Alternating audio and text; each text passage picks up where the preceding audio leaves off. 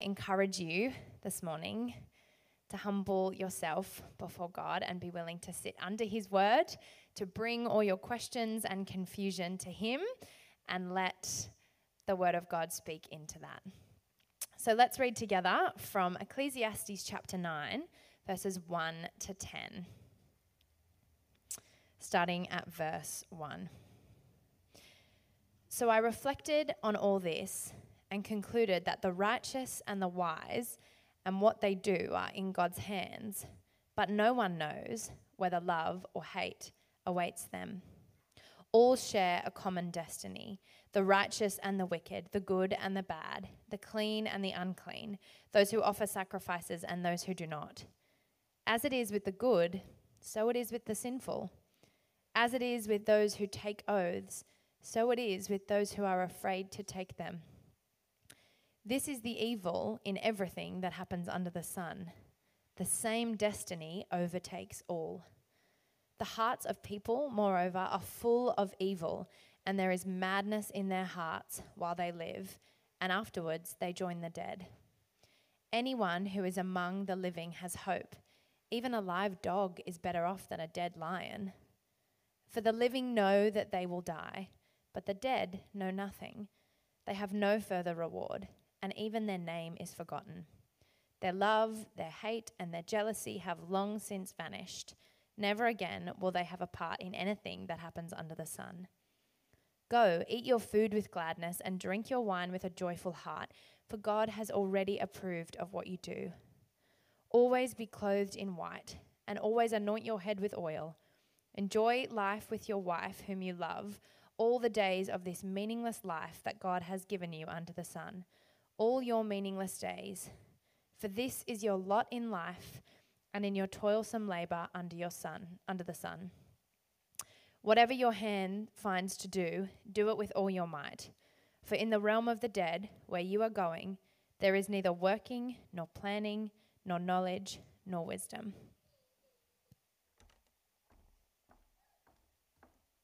Well, thank you, Bree. Good morning. Good morning. Well, my name is James. I'd love to add my welcome to Brianna's, particularly if you're new. If it's your first time here or you're just visiting, maybe you're tuning in online, special welcome to you. Thank you for being with us this morning. I'm one of the pastors here at Anchor and also part of the West Pymble Gospel Community. A couple of loud group members in here this morning, and I'm excited to share a message with you this morning called The Vanity of Life. The Vanity of Life. So why don't you pray with me? Heavenly Father, we thank you that we can be here together this morning. We thank you that you are here with us by your Spirit. We thank you that you are a God who delights in speaking to his people, and that your heart for us is that we would be built up in Christ, made more into the image of who it is that you have called us to be. And so I pray, Lord, that as I speak, Lord, that you would give me the words to say by the power of your Spirit, and that the things that you want us to hear, the ways in which you want us to receive this morning, to be comforted, to be challenged, Lord, that we would indeed hear those words. And so give us concentration, give us soft hearts, and open minds, we pray in Jesus' name. Amen. Well, on the 26th of June, 1997, the world changed. Harry Potter and the Philosopher's Stone was published in the UK, and Pottermania ensued, and the world was never quite the same again. I remember getting a copy of that book when I was in primary school. Couldn't put it down, kept reading it. I thought it was so interesting. It drew me in. And in that first book, there's this big plot line, spoiler alert, as the title says, about this substance, this mythical, legendary substance called the Philosopher's Stone that could grant immortality to the one who held it in their possession. And if you're a fan of books or TV shows or movies, you probably would have seen this theme, the quest for eternal life, pop up time and time again in arts and in entertainment. And I think it's because it resonates with the human desire to avoid death. It's a desire that captures our imagination. It's a desire that we share in. And though we don't embark on treasure hunts for philosopher's stones or fountains of youth, I believe that our hearts reveal the same desire to try and avoid death by simply living in a way that minimizes its reality. Well, what do I mean by that? Well, I think that when it comes to death, for most of us, we don't think about it all that much. We spend our lives accumulating things that we can't take with us when we're no longer here. And when death does come, it's an unwelcome interruption to our relatively comfortable lives. I mean, we even often use language to soften the reality of death. We say that people have passed away rather than saying that someone has died. And even people from a secular worldview who would say openly that they don't believe in the God of the Bible, or really any God or higher being or the supernatural, for that matter, even people like that with that kind of worldview will use the language in phrases like, I think they're in a better place, or I know I'll see them again one day, when speaking of the dead. And in our passage today, the teacher of Ecclesiastes presents the sobering reality of death, and in doing so highlights what seems to be the vanity of life. And it's a somber topic. If you haven't clued in, we've been going through Vanitas, this series in Ecclesiastes, where the teacher will say over and over and over again, this part of life is vanity. Pleasure and possessions are vanity. Work is vanity. Even perhaps life itself is vanity. And so it's a sobering topic, but perhaps appropriately fitting as the second last message in this series and the final week that we're going to spend looking at these vanities. We climax to the theme of life itself. So how do we respond to the vanity of life? What do we do as followers of Jesus, for those of us in the room who are followers of Jesus? What do we do with the reality of death? Well, these are some of the questions that we'll seek to answer as we spend some time looking at Ecclesiastes chapter 9 this morning. So if you have a Bible there, open it up to Ecclesiastes chapter 9. Keep it open in that passage. We'll be diving in and out of there. If you're taking notes this morning as well, I'll be giving us some headings and some things that we can jot down. So come with me to the text, Ecclesiastes chapter 9, and we're going to just have a look. And the first thing we see is that all people share a common destiny. The teacher is going to show us that all people share a common destiny. Specifically, what he's talking about is the experience of physical death in this life. Have a look there with me in Ecclesiastes 9, starting in verse 2. This is the words of the teacher. He says, all share a common destiny, the righteous and the unclean, those who offer sacrifices and those who do not. As it is with the good, so with the sinful. As it is with those who take oaths, so with those who are afraid to take them. This is the evil in everything that happens under the sun. The same destiny overtakes all. The hearts of people, moreover, are full of evil, and there is madness in their hearts while they live, and afterward they join the dead. And so what the teacher is saying here is that all people will experience death.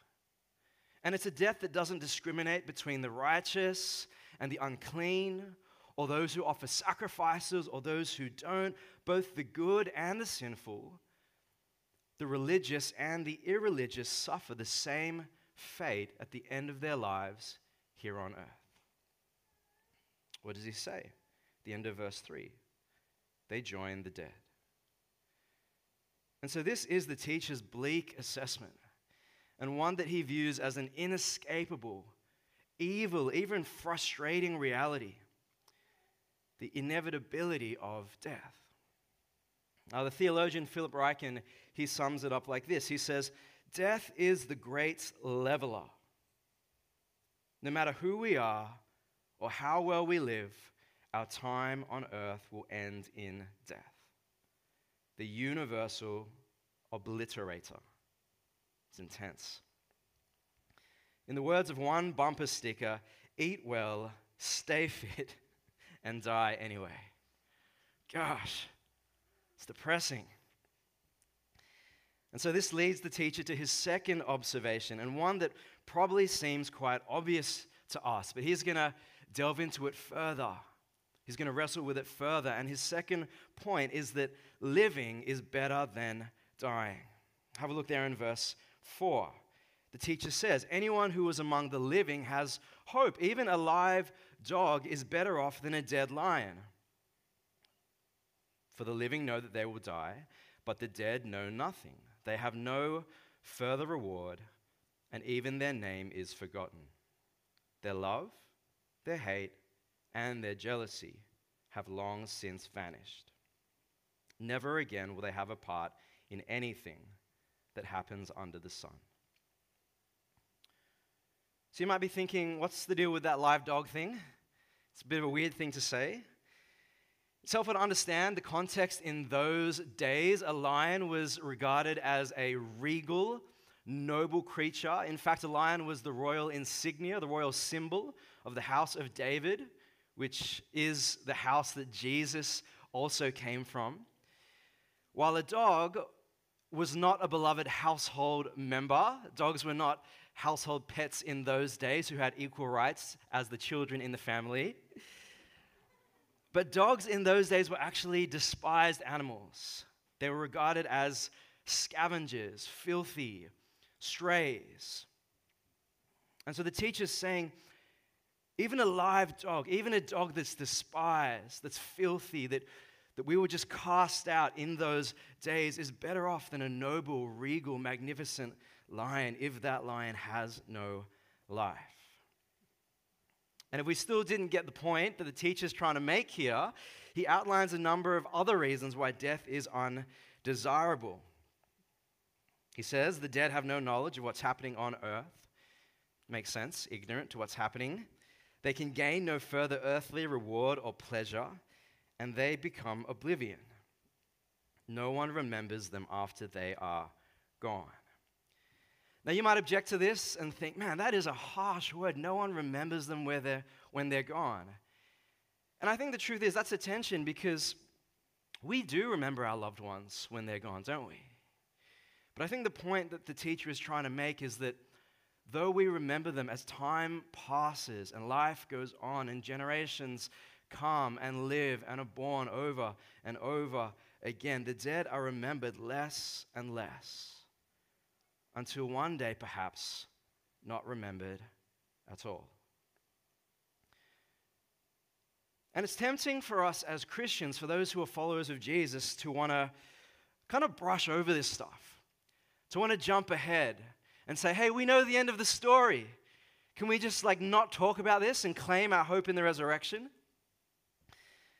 And even as I've been kind of teaching this passage and explaining the different points of it, I can feel that kind of depressing emotion rising up within us. But the reason that it's important for us to camp here, the reason why it's important for us to delve into this and wrestle with this, is because the gospel is not get saved and go to heaven. The gospel is get saved, live life well here on earth, and when those days are up, go to heaven. And so here in the text is an invitation for us to truly reflect, to be courageous and stand in that space and consider the vanity of life without dismissing it, without trying to rush past it. And doing so will enable us to learn lessons about how we ought to live now, while also making the hope of the resurrection that much sweeter. So that's my aim for this morning. So what do we do with all of this? What do we do with the vanity of life? How do we respond to the reality of death? I want to give us a couple of ways, 3 ways, in fact, that we can respond to this. And the first way is this: we live with gratitude and we learn to be content. If you're taking notes today, why don't you jot that down? We live with gratitude and we learn to be content. Consider what the teacher says in the next few verses. Have a look there in Ecclesiastes 9, verse 7. These verses are directly after the ones that we've just read. The teacher says, "Go, eat your food with gladness, and drink your wine with a joyful heart, for God has already approved what you do. Always be clothed in white, and always anoint your head with oil. Enjoy life with your wife, whom you love, all the days of this meaningless life that God has given you under the sun, all your meaningless days. For this is your lot in life, and in your toilsome labor under the sun." See, the teacher here is instructing us. He's instructing his listeners and his readers that in light of the vanity of life, we ought to enjoy the lives that we have and the gifts that God has graciously given us. And you might be wondering, what does he mean when he says, "For God has already approved what you do"? And he's not saying God approves of anything you do, so do whatever you want. What he's saying is God has already approved of you enjoying these gifts. So make the most of them. The teacher is telling us to learn the art of contentment. To learn the art of contentment and finding joy in the simple, everyday, ordinary blessings and gifts of God. Now, the white clothes there refers to dressing up, going out even, as white garments in those days had the connotations of celebration and victory dinners and parties following wars and victories. The anointing of the head with oil is a call to adorn yourself with a pleasant fragrance, like putting on cologne or perfume. Essentially, the teacher is saying, eat and drink. Eat and drink and be glad and be joyful and dress well and smell good too, as if you were going out to celebrate. So let me ask you a question this morning. When you consider your life and its finiteness, do you live with gratitude for what you have, and are you content? Anchor, let me ask you that again. When you consider the finiteness of life, the fleeting nature of life, the fragility of life, that our days are numbered, do you live with gratitude for what you have, and are you content? You see, I believe that our generation has a contentment problem. Because we are a generation, we are a people that is being discipled to always want more and to always want better. Do you know what I mean? More money, more clothes, I need more shoes, more investments, better food, better experiences, better holidays, better homes, better cars, better friendships, better relationships, better sexual experiences. This is the culture that we live in. And even though gratitude is an Instagrammable topic that we might like to tweet out or post on our feed, so often, we are not content with what we have. And if it's not the stuff, then it's the significance. We need more influence, more followers, more platform to know that more people think I'm significant and that I matter. But what if you actually don't need more of anything to live a joyful life? What if you don't need to change the world in order to live a life of significance by God? What if you don't need more stuff? What if you don't need to be more liked? See, there's nothing innately wrong with owning things or having ambition, but if the end result of those desires is a relentless hamster wheel pursuit that results in discontentment, then something is wrong. And the teacher here offers us in our consumeristic, I always need more, I always want to be more 21st century Western context, a helpful corrective to our lives of relentless pursuit. He says, because death is real and life is fleeting, why waste your life being discontent? Why waste your life always feeling like you need the next thing or a better experience? Instead, appreciate and enjoy the blessings that God has given you. Be grateful for them and learn the art of contentment. Learn to live a content life. Well, the second way that we respond to this, the vanity of life, the reality of death, is this: we invest in things that last. If you're taking notes, you can write that down. We invest in things that last. Come with me to Matthew chapter 6. Hear the words of Jesus here. Matthew chapter 6, verses 19 to 21. This is the NLT translation.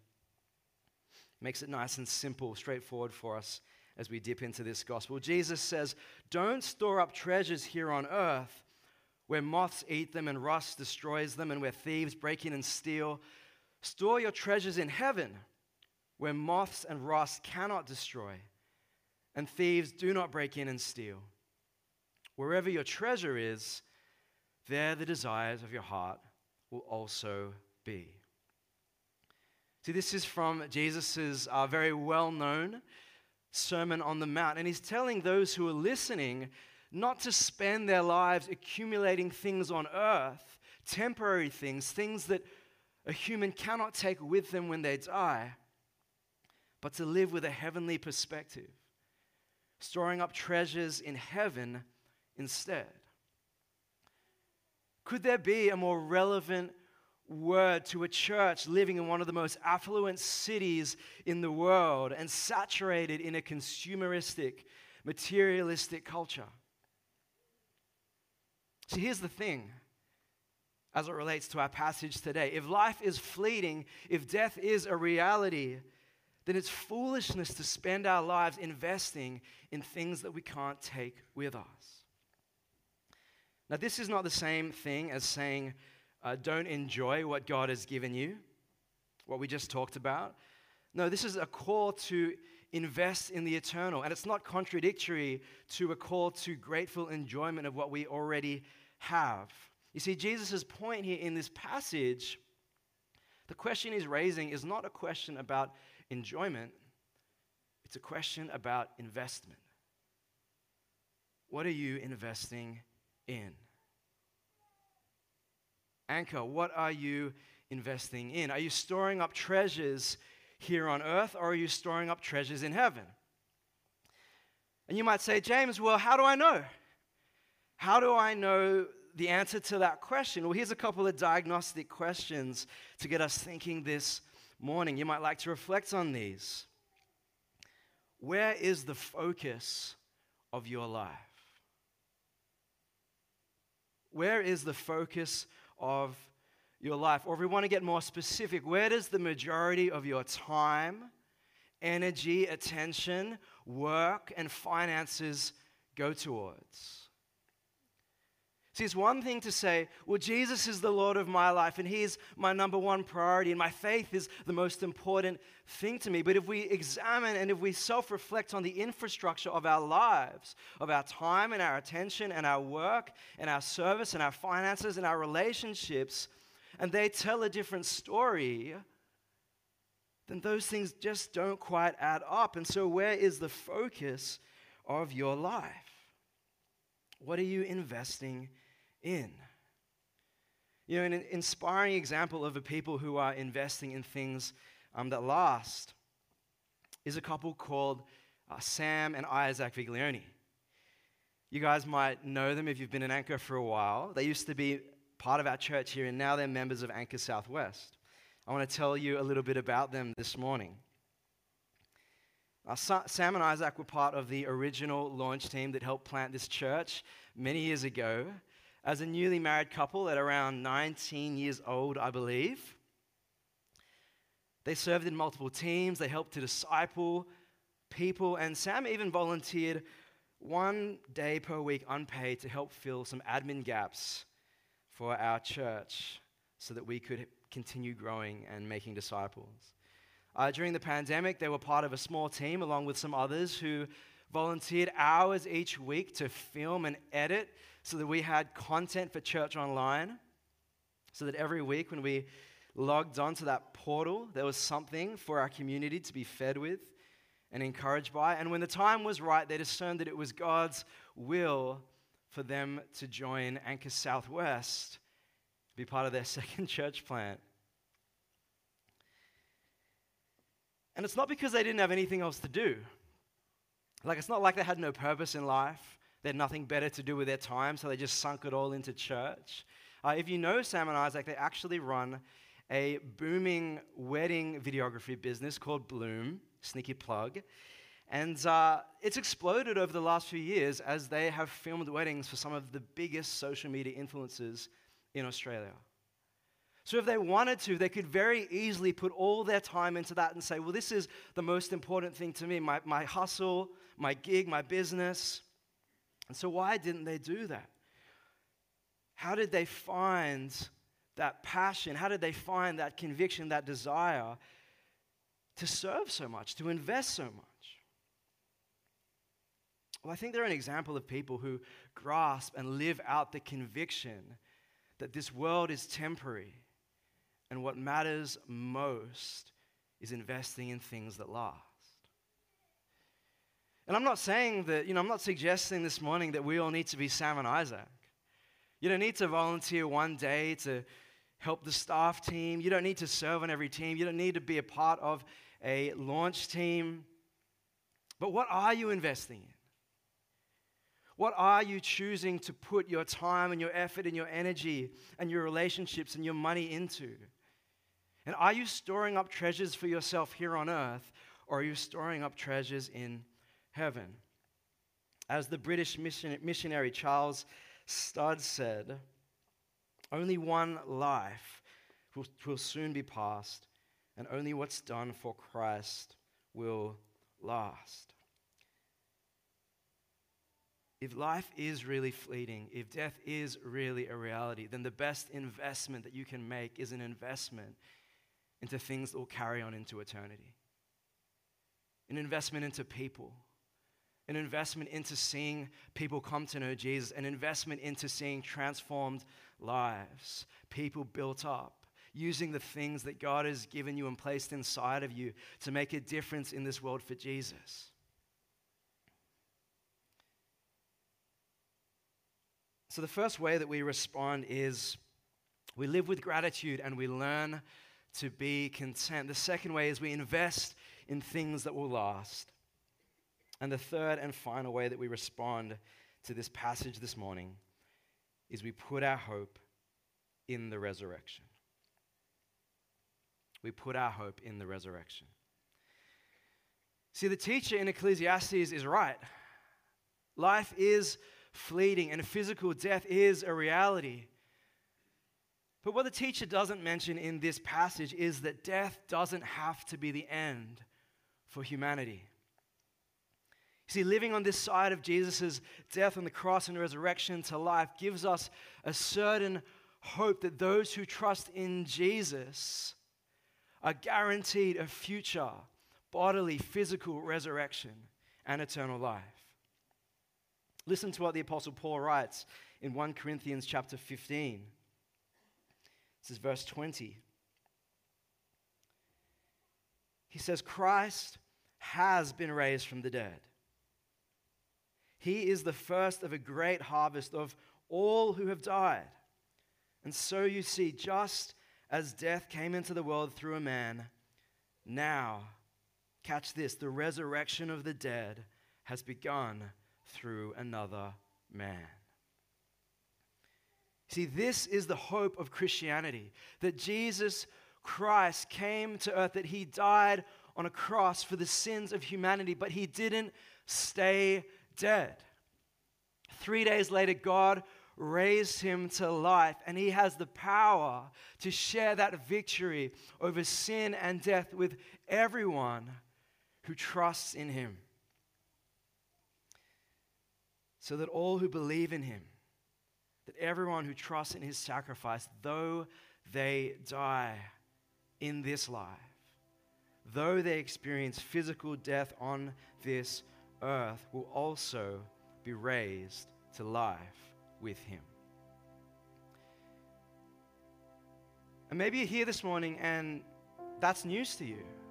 Maybe you've never heard that message before, or maybe you've been coming to church for a while and you've heard lots of messages about how to live and what it means for you right now that Jesus came to die for you. And there are incredible, amazing implications of the fact that Jesus died for us that we can experience right now in this life. But let us not forget that the Christian message is not a message about moralism. It's not a message about how we can do enough good things to be acceptable to God.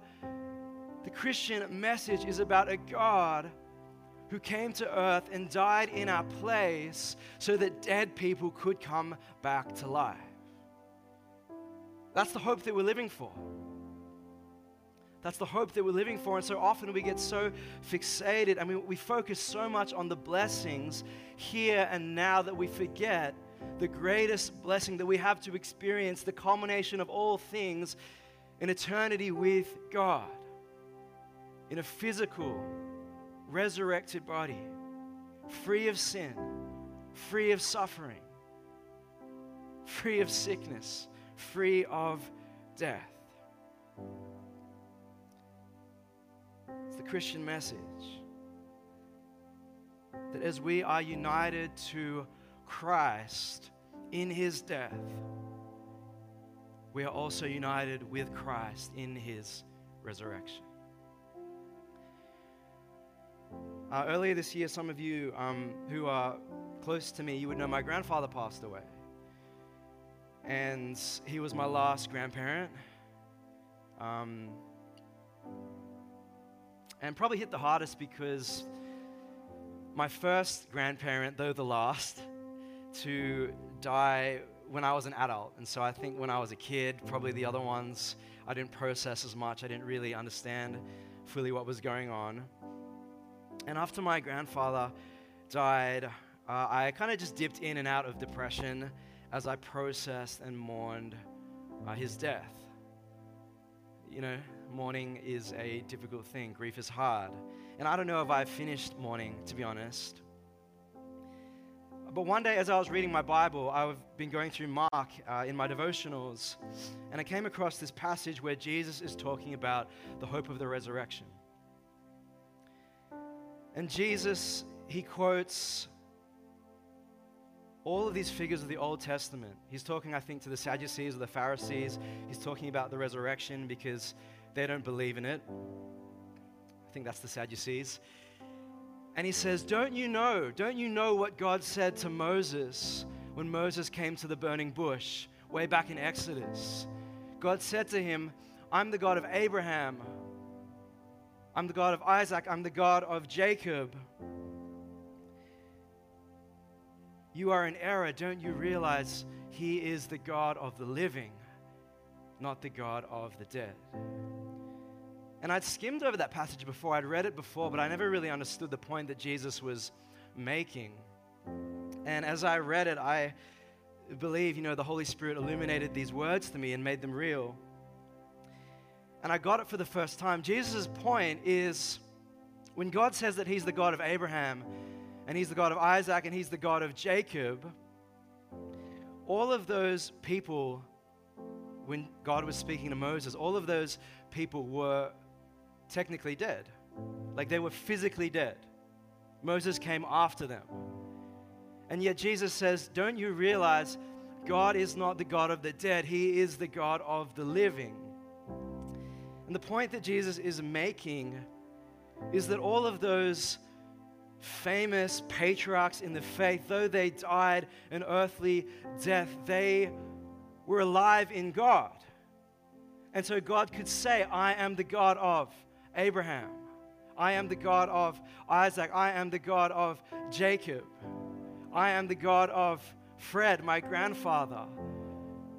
Because if you are in Christ, though you might be dead on this earth, though you might be physically dead, you are alive in Jesus, a spiritual life that one day will become a physical resurrection, to be with him forever.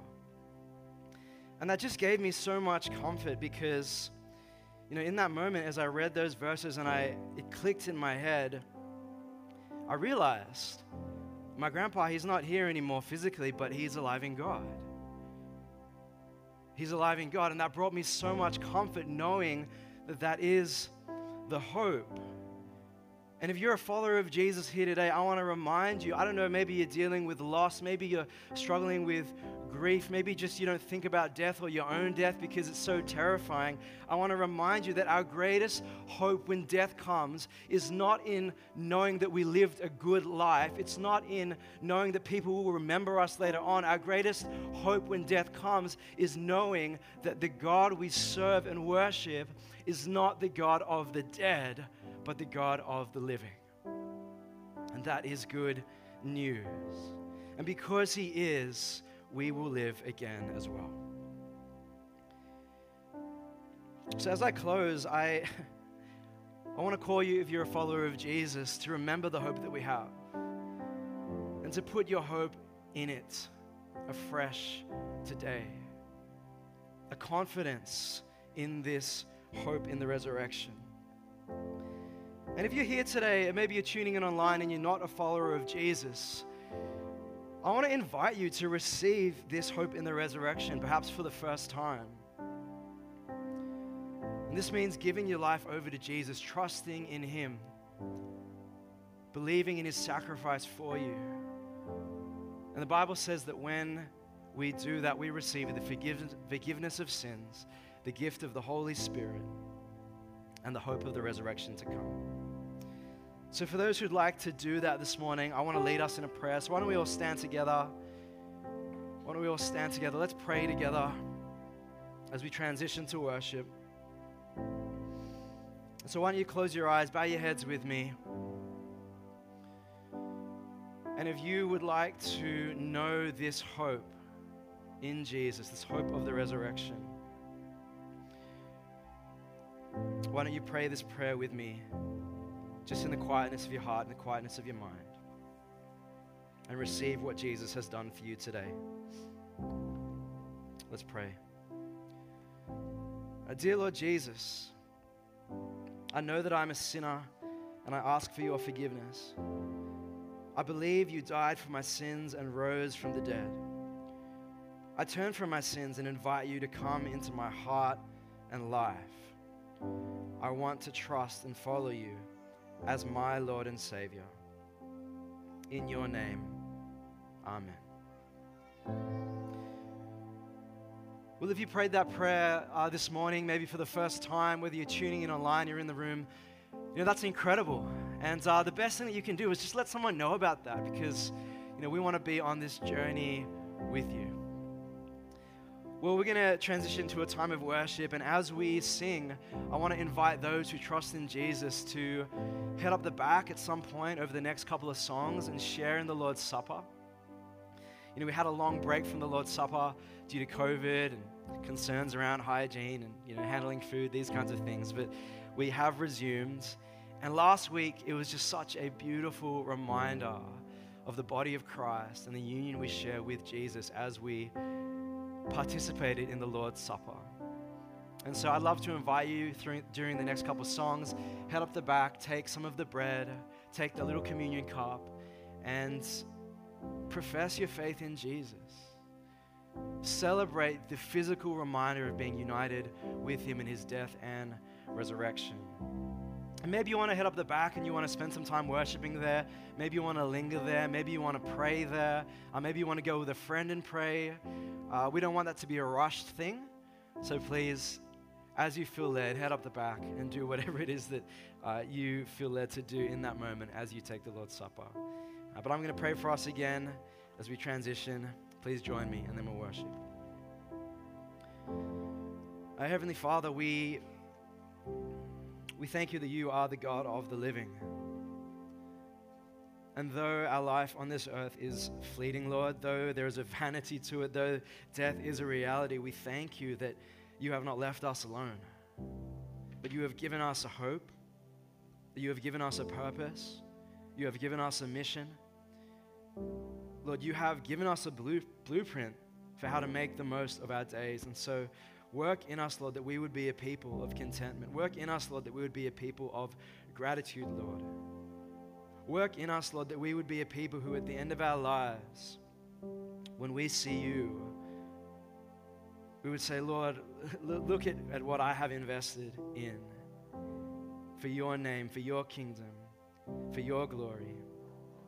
God, I pray that you would help us to be this kind of people. Holy Spirit, do your work. Pray this in Jesus' name. Amen.